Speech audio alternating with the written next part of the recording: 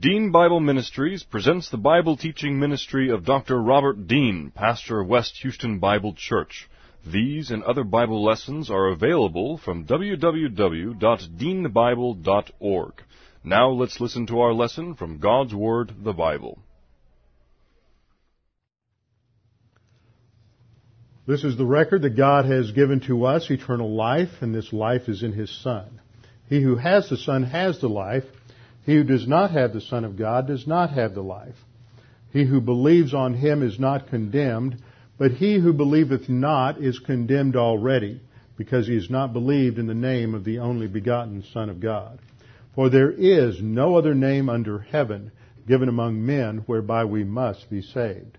For by grace you have been saved, through faith, and that not of yourselves, it is the gift of God, not of works, lest any man should boast. For I am persuaded that neither death, nor life, nor angels, nor principalities, nor powers, nor things present, nor things to come, nor height, nor depth, nor any other created thing shall separate us from the love of God which is in Christ Jesus our Lord. For of Him, and through Him, and to Him are all things, to whom be the glory forever. Amen. Before we begin our study of God's Word this morning, we need to make sure that we are in fellowship with Him. Scripture teaches us that when we sin, we grieve and quench the Holy Spirit. That means that His ongoing sanctifying ministry, that means His ministry where He's producing spiritual growth in our lives, is stifled or shut down whenever we are living on the basis of the sin nature. It is when we confess our sins, which means simply to admit or acknowledge our sins to God the Father, that we realize forgiveness of those sins in terms of our experience in time. We're restored to fellowship. Scripture says that when we confess our sins, God is faithful and just to forgive us our sins and to cleanse us from all unrighteousness. So at that instant, we're restored to fellowship, and the ministry of God the Holy Spirit in terms of producing spiritual growth continues. So we'll bow our heads together for a few moments of silent prayer, and then I will open in prayer. Let's pray.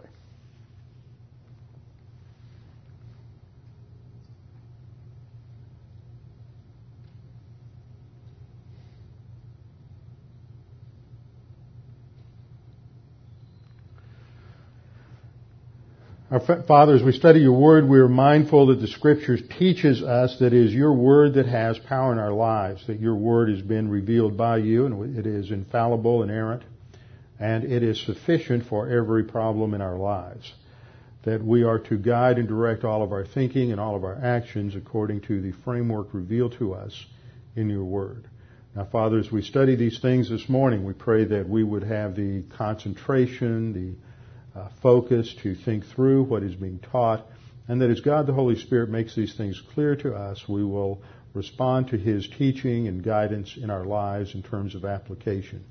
We pray this in Christ's name. Amen. Seems that it's a bit warm in here this morning. Last week we had the problem and we cranked the air conditioner down. We got it fixed and it doesn't seem like it got repaired. So we'll just have to bear with it this morning. Just remember those wonderful days when they didn't have air conditioning. How did people live in the swamp of Houston back then? All right, we're in our study of Revelation where we're taking a little detour to study a very important background doctrine that is foundational to understanding what is happening during the tribulation period that is described in Revelation chapter 4 through Revelation chapter 19. And this topic is called the Angelic conflict. We've studied the fall of Satan. We have seen that Satan rebelled against God. He wanted to be like God rather than operating on humility and dependence upon the Creator. He decided he wanted to be the worshipped and to have the glory as the Creator, and that he could run the universe on his own. We went from that to a look at his attacks in human history. There are two categories of satanic attacks in human history. We've categorized them as direct attacks and indirect attacks. A direct attack is when Satan himself or demons are directly acting upon the human race or individuals within the human race to some degree. An indirect attack is when he is using human beings or human thought systems to put forward his agenda.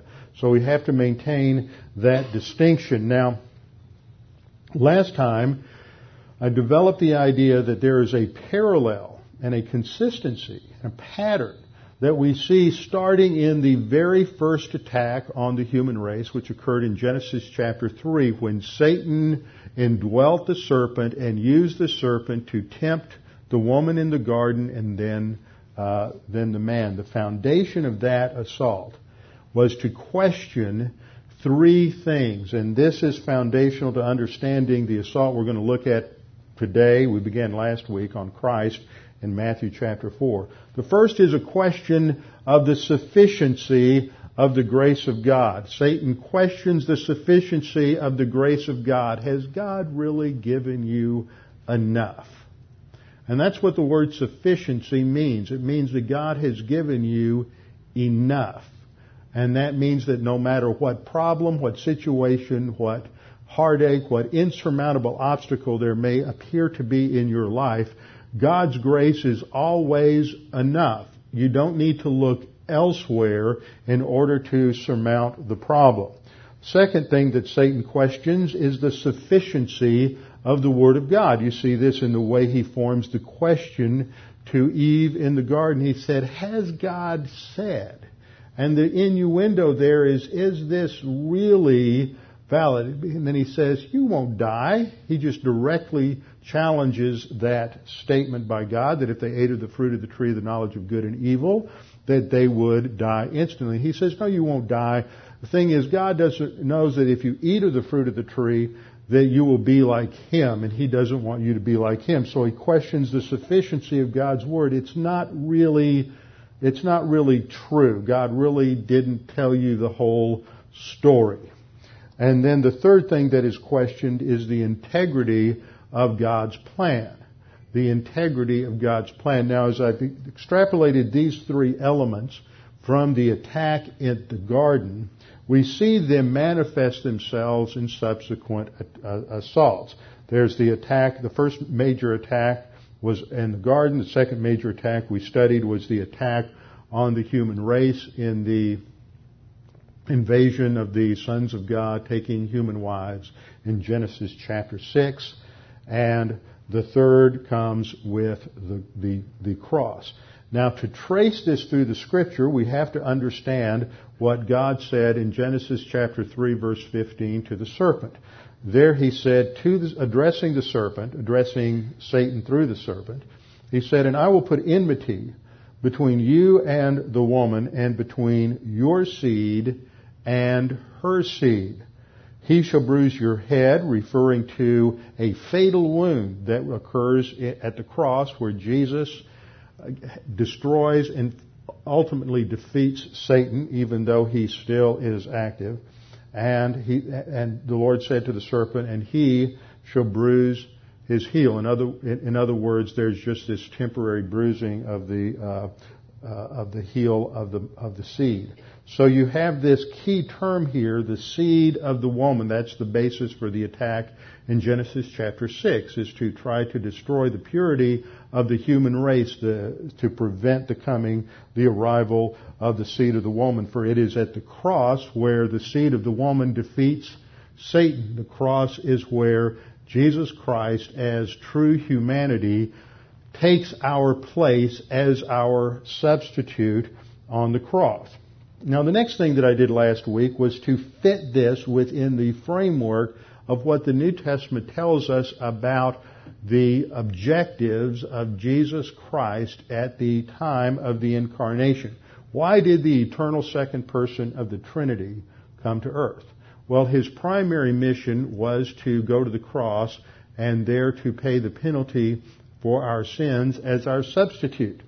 But secondary objectives involve establishing the precedent for the spiritual life of the church age and to demonstrate that man could rely exclusively on the sufficiency of God's grace, the sufficiency of God's Word, and the integrity of God's plan to surmount any and all problems that he faces in life. The first key passage that we looked at was Philippians chapter 2, verses 5 through 11. This is a very famous passage dealing with describing the mechanics of the incarnation. The focal point here is understanding humility, and there's that contrast between the humility that Jesus Christ demonstrated in his humanity in reference to obedience to Christ. Always remember, the key definition of humility is proper orientation to the authority over you. Humility is not humiliation. Humility is not some sort of false meekness. Humility is orientation to authority over you, so that Jesus Christ humbles himself by being obedient to the point of the cross. And this is the point that Paul is making in Philippians chapter 2.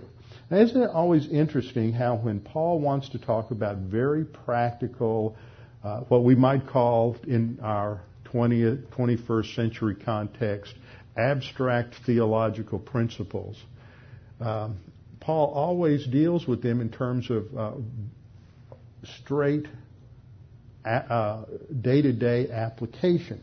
It's never just sort of abstract theology that hangs out there in terms of just human thought. It's always grounded within very practical applications. We live in an age today when many people go to church on Sunday, and what they want is to have a 15-minute sermonette that's going to make them feel good, lift their spirits, give them some sort of pseudo-confidence in their own self-esteem, rather than learning the Word of God. They just want 3 or 4 bullet points of something they can take home and apply in the afternoon. But the writers of Scripture never thought that way. The Apostle Paul comes to a very practical subject, that is being humble and oriented to authority, the authority of God, rather than operating on arrogance. And as soon as he brings up this very practical and very important issue of humility, it takes him to the pattern, which is the Lord Jesus Christ, and his illustration involves one of the most difficult abstract theological points in the Scripture, and that is what is called the hypostatic union, the union of humanity, the true humanity to the undiminished deity of the second person of the Trinity. So he says, let this mind, or let this mental attitude be in you, which was also in Christ Jesus, who being in the form of God, that is, who was essential deity, he was undiminished deity, he was 100% God, he was eternal God of God, as it was stated in the classic ecumenical creeds of the early church, the Council of Nicaea, the Council of Ephesus, the Council of Chalcedon. He was true God of true God. He was in the form of God, but he did not consider it robbery to be equal with God. But he emptied himself, and I modified the translation there. Normally I've been using New King James, but the verbiage here from the New American Standard is a better translation, and even that is not that accurate. It's the Greek verb is kanao, and it means he restricted himself. He limited himself. He doesn't give up anything. He doesn't become less than God when he is incarnate in humanity. He adds to his deity the form of a bondservant, which is in the likeness of men. He adds to his deity true humanity. He empties himself. That means he is going to restrict the use of his divine attributes for a time in order to accomplish the objectives of the incarnation. And here I have a definition I wanted to give you on the kenosis. Now, the reason that we talk about this is this has been a major discussion, debate among theologians for some time. Liberals came up with the idea that what kenosis meant was that he gave up his deity, and that's false.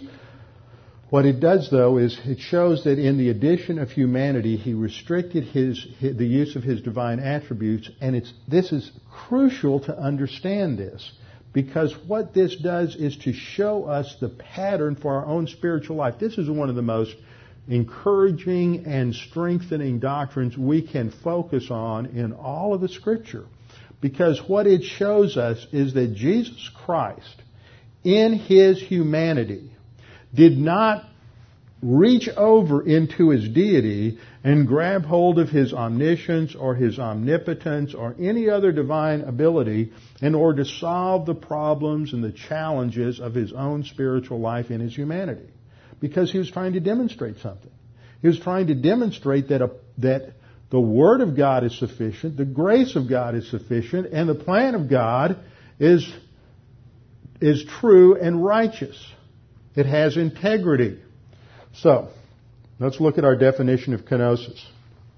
I've broken it down into 2 slides. First of all, it means that the eternal second person of the Trinity took upon Himself true humanity without relinquishing or diminishing any attribute of deity.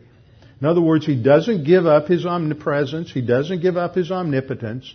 It doesn't diminish them either. He is still, that little baby lying in the manger in Bethlehem, in His deity is still holding the universe together. He is still sustaining the universe. He is still the glue that keeps atoms from exploding and all of the electrons and neutrons and protons going in every which direction. But in terms of His life on earth as the incarnate second person, His human life is not being dependent upon that divine life. Second sentence. During the incarnation, Jesus Christ willingly restricted the use of His divine attributes in solving any problems or tests related to His humanity or His human spiritual life in order to fulfill the Father's plan for the incarnation. Now that's a long sentence. What I'm saying is that many of you have heard definitions again and again and again where it talks about the fact that in the incarnation, Jesus Christ restricted the independent use of His divine attributes. And the key word there is independent. And what I question is that did He ever, in all of eternity, as the second person of the Trinity, ever operate independently from the plan of the Father?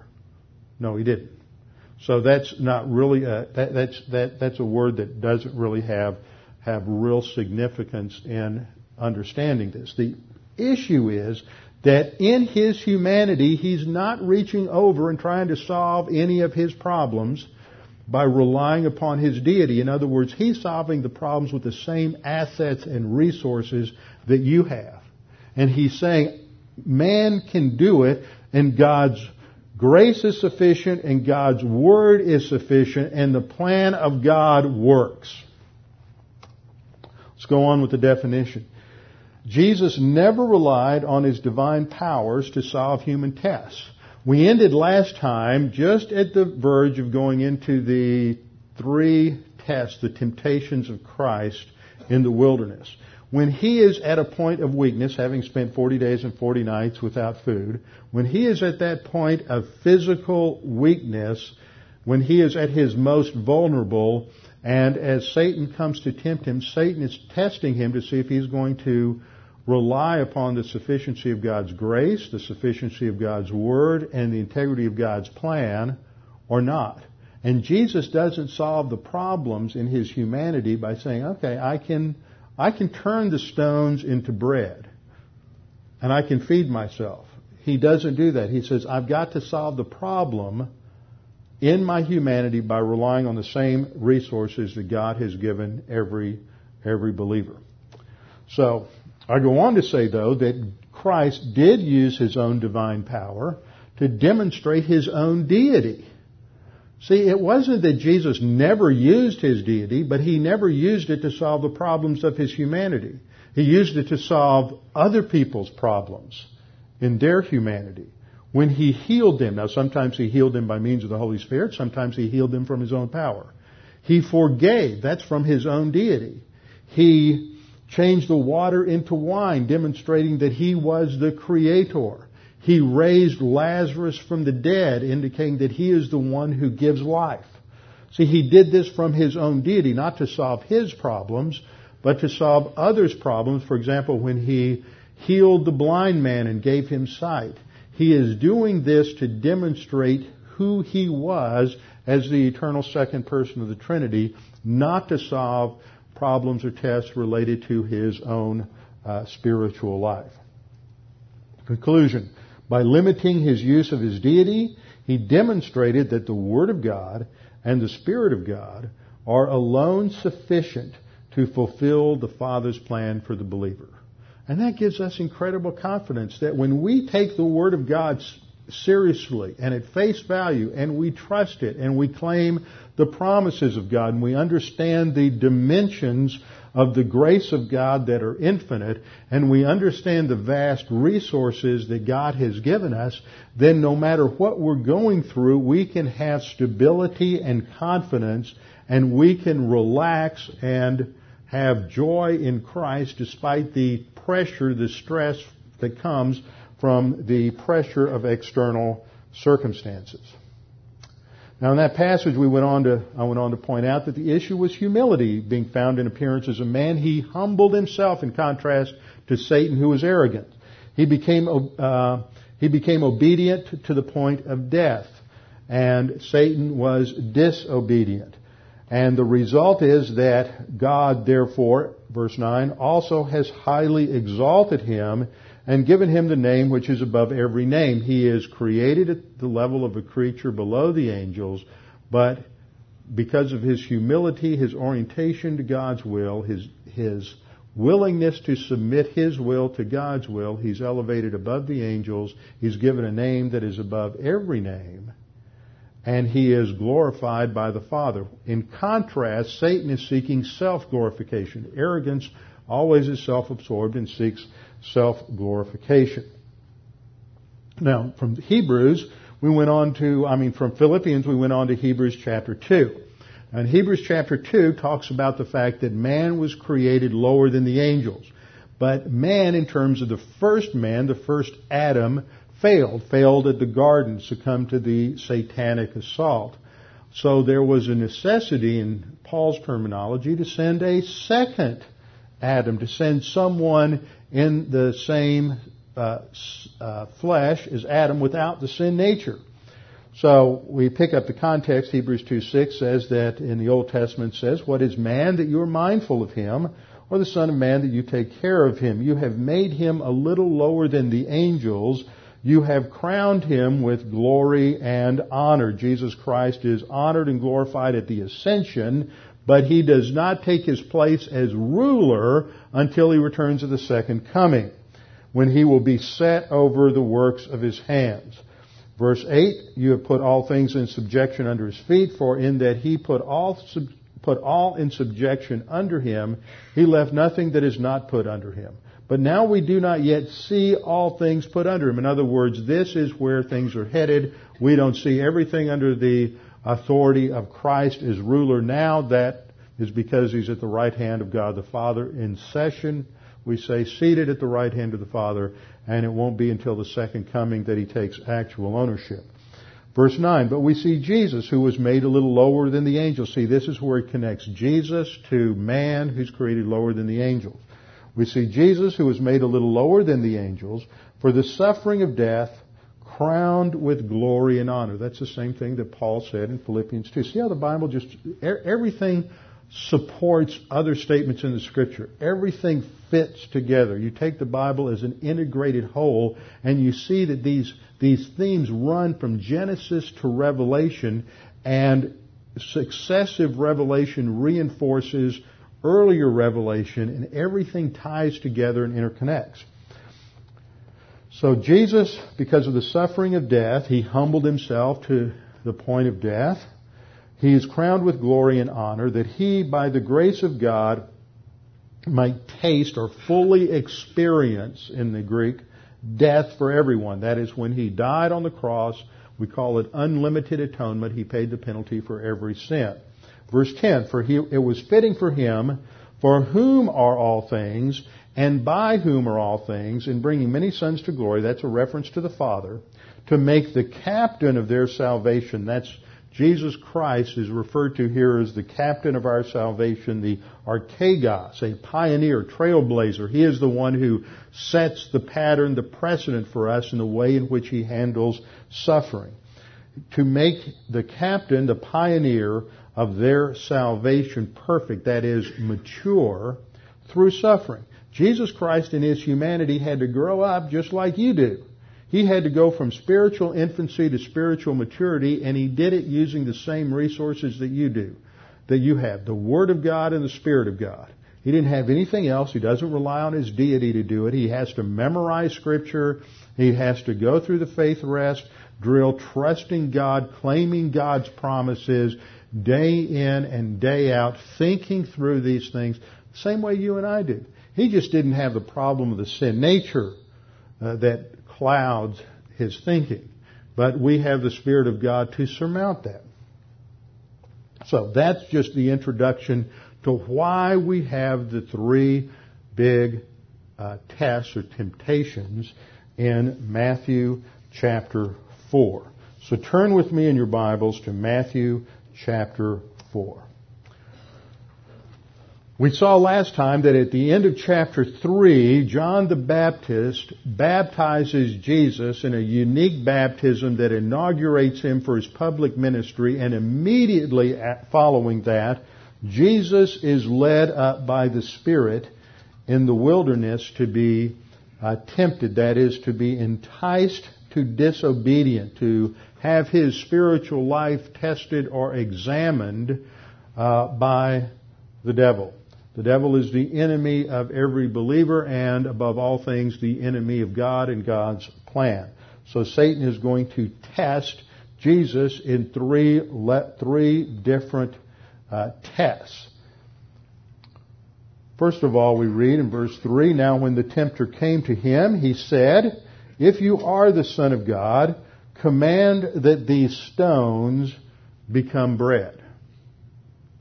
Now, for the divine side of the Son, for his deity, for his omnipotence, this would be no problem. Jesus Christ could very easily convert the stones into bread. Actually, he is the creator of all things. And so when Satan addresses him, he is specifically addressing Jesus to rely on his deity. He starts off with this if clause, if you are the Son of God. And in Greek, there's 4 different ways to present this, and each has a slightly different nuance. You can say if, and I'm going to assume that the hypothetical statement is true. If and you are the Son of God, that's a first-class condition. That's what he uses here. He could use a second-class condition, then he would be saying, well, for the sake of argument, we're going to assume you're the Son of God, but you're really not. That's not used here.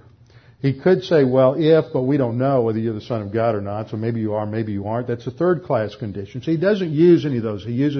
Satan uses a first-class condition because Satan knows that Jesus was the incarnate second person of the Trinity. So he says, if, and you are the Son of God, and since that term Son of God is a Hebrew idiom indicating full deity, Satan says, since you are God, since you're omnipotent, why don't you just turn these stones into bread? You've just spent 40 days and 40 nights in the wilderness without any food. You're starving now. Those hunger pangs have come back on you. Some of you may have never gone through a lengthy fast. I remember years ago I went up to a wilderness training camp at Wheaton College had at their Honey Rock camp up in the Upper Peninsula of Michigan. And as part of this 2-week, it was an outward bound kind of training thing. And at the end of 2 weeks of backpacking and canoeing, when you really didn't eat a whole lot to begin with, and I'd probably lost about 10 pounds just doing that in 2 weeks, we ended up on the shore of Lake Superior. Lake Superior has an average mean temperature of 33 degrees, which means that harmful bacteria don't live there. And so we had all the water we could drink for 3 days. They strung us out along the shoreline about 50 to 100 feet apart so that we couldn't see each other, talk to each other. and we had an enforced 3-day solo, and we were not to eat anything, and they scared the dickens out of us ahead of time by saying there's lots of bears around here, and if you try to sneak any food with you, the bears will smell it and they'll come and get it at night. And in fact, during one of the nights, the bears did hit the base camp, and where the leaders had the food. So this happened. They said this would happen. They ran these kinds of things all the time. They said this would usually happen at least once or twice a year. Somebody would sneak a little peanut butter or a candy bar or something in their backpack, and a bear would come in the middle of the night and rip up their backpack and scare them to death. So we didn't take any food with us, and we were going to go 3 days. Now, I was about 27 years old at the time, and I still had a healthy appetite. I did not think I could last 3 days with just on water. But the fact is that after about a day and a half, your appetite begins to diminish. By the end of the second day of a true fast, not one of these fasts where you just don't eat from sun up to sundown like the Muslims do with Ramadan, or not some of these fasts like I'll hear some churches say, well, we're going to fast and pray this week, but we're just going to have a meat fast, or we're going to have a juice fast. You can drink juice, but you can't eat anything else. Those are phony fasts. A real fast is when you don't eat anything. Now your appetite will just go away. After about 2 days, you just aren't hungry. And from what I understand, I've never gone 40 days, that about the 38th day, the appetite will start to come back. And by the 40th day, your body is saying, you're about to starve to death, you better get some food, and you just become ravenous. So this is where the Lord is. He has gone 40 days without food. Now, any of you can do that. It's not miraculous that He went 40 days. I hear people say that all the time. Well, He was Jesus. He could go 40 days without. No, that would be relying on His deity, wouldn't it? In His humanity, any human being can do that. They can go 40 days without food. You need a lot of water, you need other things, but if you just have water, you can survive 40 days. And but at the end of 40 days, your appetite's coming back because it's time to eat again, so you can survive. So He's feeling those ravenous hunger pangs at the end of 40 days, and this is a genuine test to Him. Are you going to just solve this problem? Any of you who've been on a diet for a couple of weeks, you know what it's like. You open the refrigerator and somebody gave you an apple pie, and it's just sitting right there. So what are you going to do about it? You just break down and eat. Well, Jesus isn't even going to convert the stones into bread. And His response is to quote the Word of God. Now, notice this. Jesus is handling the situation, every one of these tests, by quoting the Word of God. It is the Word of God that is alive and powerful and sharper than any two-edged sword. Now, if you don't have the Word of God memorized, as David said in the Psalms, Thy word have I hid in my heart that I might not sin against Thee. If you don't have the Word memorized, then what verses are you going to quote? See, Jesus didn't say, well, Satan, there's a doctrinal principle here. And you're violating the doctrinal principle, and I'm going to apply this doctrinal principle. See, He didn't say that. He quoted the Scripture. See, you have to know the Scripture. And so He quotes the Scripture, and the passage He quotes comes from Deuteronomy chapter 8. Jesus answered and said to him, It is written, Man shall not live by bread alone, but by every word that proceeds from the mouth of God.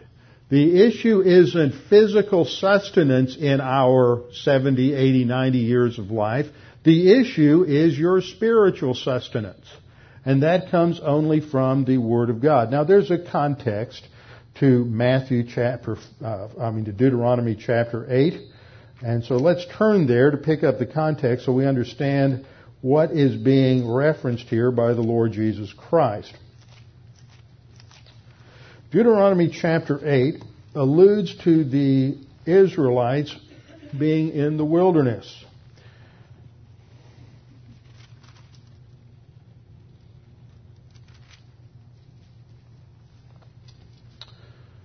In verse 1 we read, Moses is addressing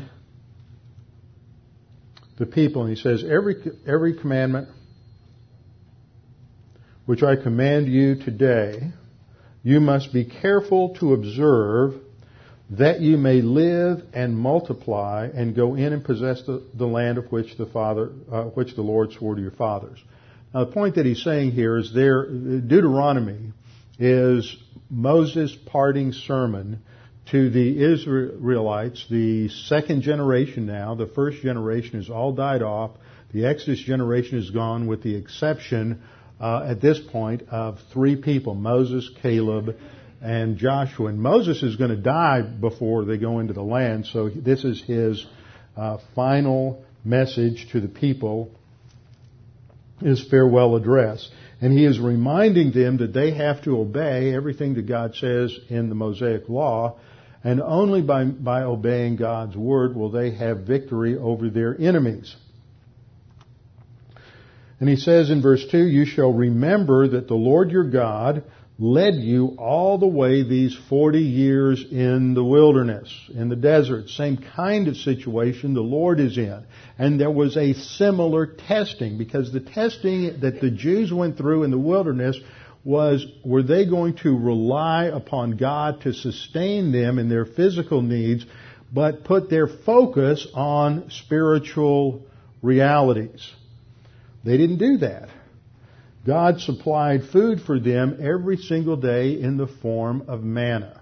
Manna is from the Greek word man, which is, or ma, which is what? Minhu, which is what it is. And they looked at that when they came out of their tents and looked around in the morning. There was this white stuff scattered like dew on the ground, and they looked at each other and they said, "What it is, man? What it is?" They didn't know what it was. So they looked at it, and they ate it, and it was good. It tasted like honey. I always say it tasted like a hot, fresh Shipley donut. And it had all the nourishment they could ever desire, all the vitamins, all the nutrients, everything they would need to live on. But that was all God was giving them. It was enough, though. See, we get bored very easily. God says it is enough. It is all you need. I will sustain you with this manna during the entire time that you are in the wilderness, so that you don't have to worry about food or drink. You don't have to worry about any sustenance. In fact, during the whole 40 years there in the wilderness, their shoes didn't wear out, their clothes didn't wear out, nothing wore out. God sustained them with His power so that they could do what? Learn to focus on Him, learn to study His Word, learn His Word, and to make their spiritual life the highest priority. But the Exodus generation completely failed. They are the picture of the self-absorbed, arrogant believer who's more concerned with the temporal things than with eternal things. And this is what Moses is reminding their children, that their parents had failed. God had promised their fathers, but the fathers, that is the Exodus generation, had failed to humble themselves. So it's up to the second generation. God was teaching them humility, obedience to Him in order to test them, to know, at the end of verse 2, to know what was in your heart, whether you would keep His commandments or not. It was testing. Would they rely on the sufficiency of God's grace, the sufficiency of God's Word, and the integrity of God's plan? So, verse 3, so He humbled you, Moses said, allowed you to hunger, and fed you with manna which you did not know, nor did your fathers know, that He might make you know that man shall not live by bread alone, but man lives by every word that proceeds from the mouth of the Lord. The issue in life is to focus on letting God solve your problems, not trying to solve the problems you face in life apart from the Word of God. This is the ultimate in human viewpoint thinking. In James chapter 3, James says that the thinking of the world is really foolishness, and he defines the human viewpoint thinking as earthly and natural, that is the thinking of the unbeliever, the soulish believer, and demonic. Because the thinking that you can solve the problems in your life without submitting to the authority of God's Word and the authority of God's God's Word and the power of God's Word and the sufficiency of God's grace, you may solve the problem for a while. You may reach a level of stability without God, but ultimately it will fail. Because this is the same thing Satan thinks. He thinks that he can do it without God. And when we think that we can solve the problems in our life without God, then we're thinking like Satan thinks, and that's called demonic influence. We'll get into that a little later on. And anytime you're thinking according to human viewpoint, you're thinking like a demon. That's pure and simple. You're thinking that you can do it on your own without dependence upon God. So Jesus responds by saying that man shall not live by bread alone, but every word that proceeds from the mouth of God. Then we have the second assault on Jesus in Matthew chapter 4, verse 5. Then the devil took him up into the holy city, that's Jerusalem, set him on the pinnacle of the temple. The pinnacle of the temple was on the southeast corner of the temple. It overlooked the Kidron Valley. You don't really see it the same way today because the detritus of centuries is piled up and they've got highway roads there and everything now, but I'll show you, give you an idea of what it's like. He sets him on the pinnacle of the temple and says to him, if you are the Son of God, same thing, first class condition, if and you are, let's rely on your divine power. Now you see what Satan is going to do is he's going to quote Scripture to Jesus. See, there's all kinds of people who are following the path of Satan who are misquoting, misinterpreting, and misapplying Scripture, and they just feel so self-satisfied that they're using the Word of God. But it's not that you use the Word of God, it's that you use the Word of God correctly. So Satan is going to use the Word of God, but in a misinterpreted and incorrect manner. He says, if you're the Son of God, throw yourself down. Now, the pinnacle of the temple was the corner of the wall around the temple compound, and it was approximately 450 feet from the top of that corner down to the valley below. And what Satan is saying is just hurl yourself off, and you don't have to worry because Scripture says, for it is written, He shall give His angels charge over you, and, see that and there leaves something out between the first clause and the next clause.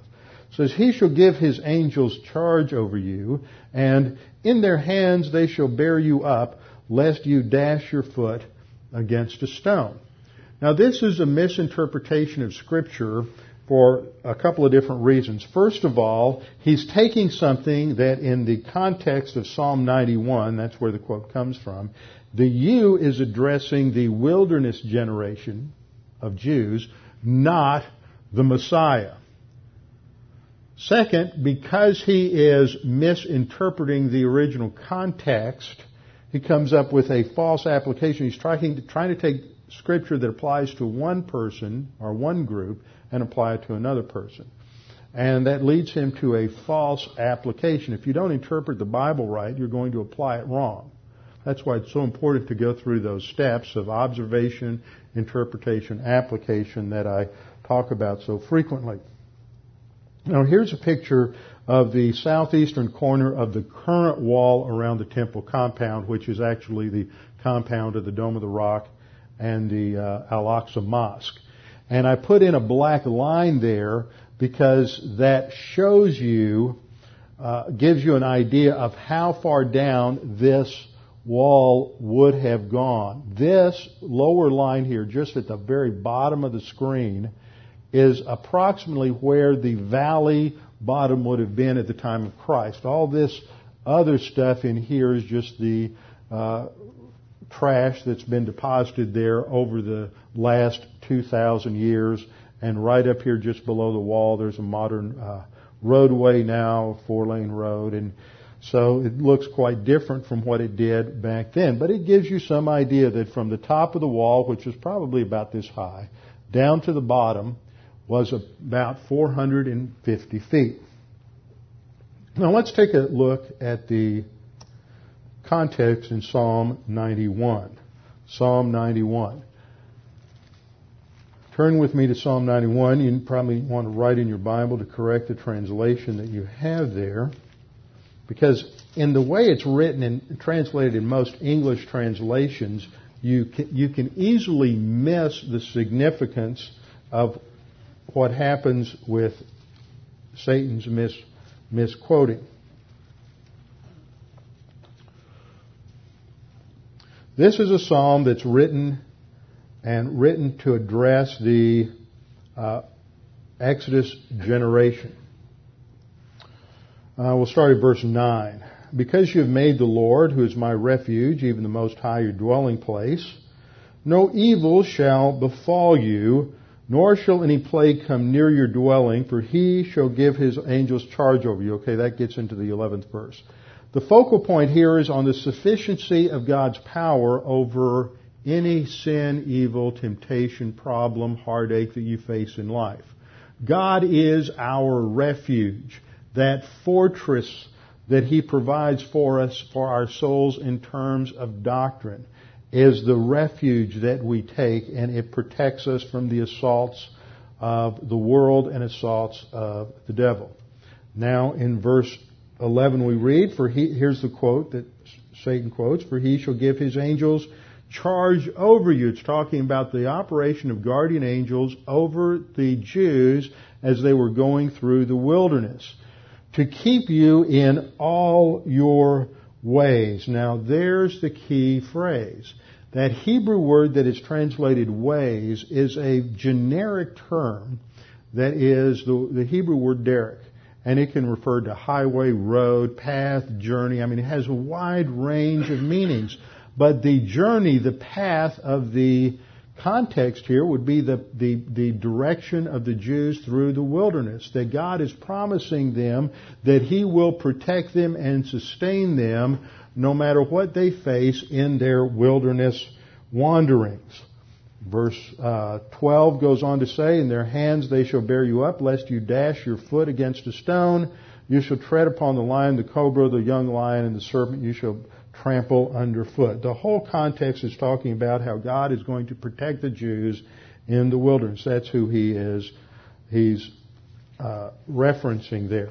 But what Satan does is he comes along and he takes this out of context to test the Lord. So you have to understand the Scripture. You have to understand the context. Just because somebody says that, well, the Bible means this, and you're going to find people with all kinds of letters after their name, all kinds of theological credentials who write extremely convincing arguments for what they think the Scripture says. And people who are not well prepared doctrinally, who haven't been taught, who haven't studied, who haven't grown, can easily be deceived and led astray. But Jesus answers with Scripture. He says to Satan in verse 7, he quotes Scripture again, and he says, you shall not tempt the Lord your God. This is a quote from Deuteronomy chapter 6, verse 16. So once again, Jesus quotes Scripture, and Jesus quotes Scripture correctly. The point that we see is Jesus uses the Word of God as his sword to parry the thrusts and the attacks of Satan. Okay, remember, and we'll look at this as we go through this study on spiritual warfare, that we're to put on the full armor of God in Ephesians chapter 6. And we're to use the Word of God, which is the sword of the Spirit. But the word there that's called for the Word of God is not logos, which would refer to the principles of the Word of God. It's rhema, which is the spoken Word of God. In other words, it's an emphasis on using Scripture as a counter to the assaults of the world, the flesh, and the devil. It's not just saying, well, I think there's a principle. Because we don't see Jesus relying on abstract theological principles. We see Jesus quoting Scripture. So we have to know the Word of God. That's not to say that abstract theology is not important. It is. But that's not the pattern that you ever see in the Scripture. Okay. Matthew chapter 4. Again. Matthew 4 verse 8. Again, the devil took him up on an exceedingly high mountain and showed him all the kingdoms of the world and his glory. Now, who is Satan? Remember, Scripture says that Satan is the god of this age. He's the prince of the power of the air. He is the one who now has usurped the authority of man, and he is the one who is at the head of all the kingdoms of the earth. He is trying to establish his kingdom on earth. So he offers, and he can legitimately do this at this point. He says, I can give you the glory without the pain. I can give you the crown without the cross. He says, I'm offering you the same thing the Father's going to give you, all the kingdoms of the earth, but I will give it to you without you having to go through the path of the cross. Without having to go through testing, without having to go through the suffering, all of that, we can just circumvent that, and I will give it directly to you. Verse 9, the devil said, all these things I will give you if you will fall down and worship me. And then Jesus concludes and ends the event with another quote from Deuteronomy chapter 6, this time from Deuteronomy chapter 6, verse 13. He says, away with you, Satan, for it is written, you shall worship the Lord your God, and him only will you serve. You won't serve the idols of human viewpoint rationalism or empiricism. You won't serve the abstract idols of human viewpoint thinking. You won't serve the idols of your own emotion and your own subjective concepts of God in terms of mysticism and following the inner liver quiver of your heart and say that that's really the Holy Spirit. That's just another way of getting into abstract emotional idolatry and emotional antinomianism. We have to rely upon the Word of God. The Word of God is our standard. So what we see in each of these is that Satan is challenging Jesus in terms of the same three things that we saw in Genesis chapter 3. He's challenging the sufficiency of God's grace. Has He really given you enough to solve the problems you're going to face? Number 2, is the Word of God really sufficient? And number 3, is the plan of God right? Is there integrity in the plan of God? Can you really trust the plan of God that when everything else is gone, you're going to trust the plan of God and rely upon it even to the point of where it might cost you your own life? And that is what the devil is challenging Jesus with in Matthew chapter 4. That is his attack. And Jesus surmounts those tests by relying on the sufficiency of God's grace, the sufficiency of the Word of God, and he understands that God's plan is perfect, and he needs to go through the tests, go through the suffering, live as true humanity in a fallen world, surrounded by sinners, go to the cross, and at the cross go through the unimaginable horror of paying the penalty for every single sin in human history, so that he can provide that salvation for the human race. And Jesus Christ passes these tests, which come at the beginning of his ministry, and that authenticates him in terms of who he is in the inauguration of his public ministry. And then we're going to see different attacks that come in different forms, indirect attacks as well as direct attacks on the human race during his ministry, culminating with Satan's attack on the cross. But we'll get to that as we continue our study. Let's bow our heads in closing prayer. Father, we thank you so much that we have this pattern, this example of our Lord Jesus Christ, who demonstrated to us the sufficiency of your grace, your word, and your plan. That you have laid out a perfect plan for every believer, and this is laid out for us in your word. We need to learn your word. We need to apply it. And when we do, we will always see that your plan is perfect. Father, we pray for anyone who might be here this morning who is unsure of their salvation, uncertain of their eternal destiny. We pray that they would take this opportunity to make that sure and certain. Right now, if you put your faith in Jesus Christ, which means simply to trust Him, to rely on Him, to realize that Jesus Christ paid it all, and all you have to do is relax and rest in Him, you will have eternal life. You will Be given the perfect righteousness of Christ, and you'll be declared justified. Sin is not the issue. The issue is faith alone in Christ alone. And at the instant that you trust in Him, you have an eternal life which can never be taken from you. Father, we pray that you would challenge each of us with the things that we've studied this morning. We pray this in Christ's name. Amen.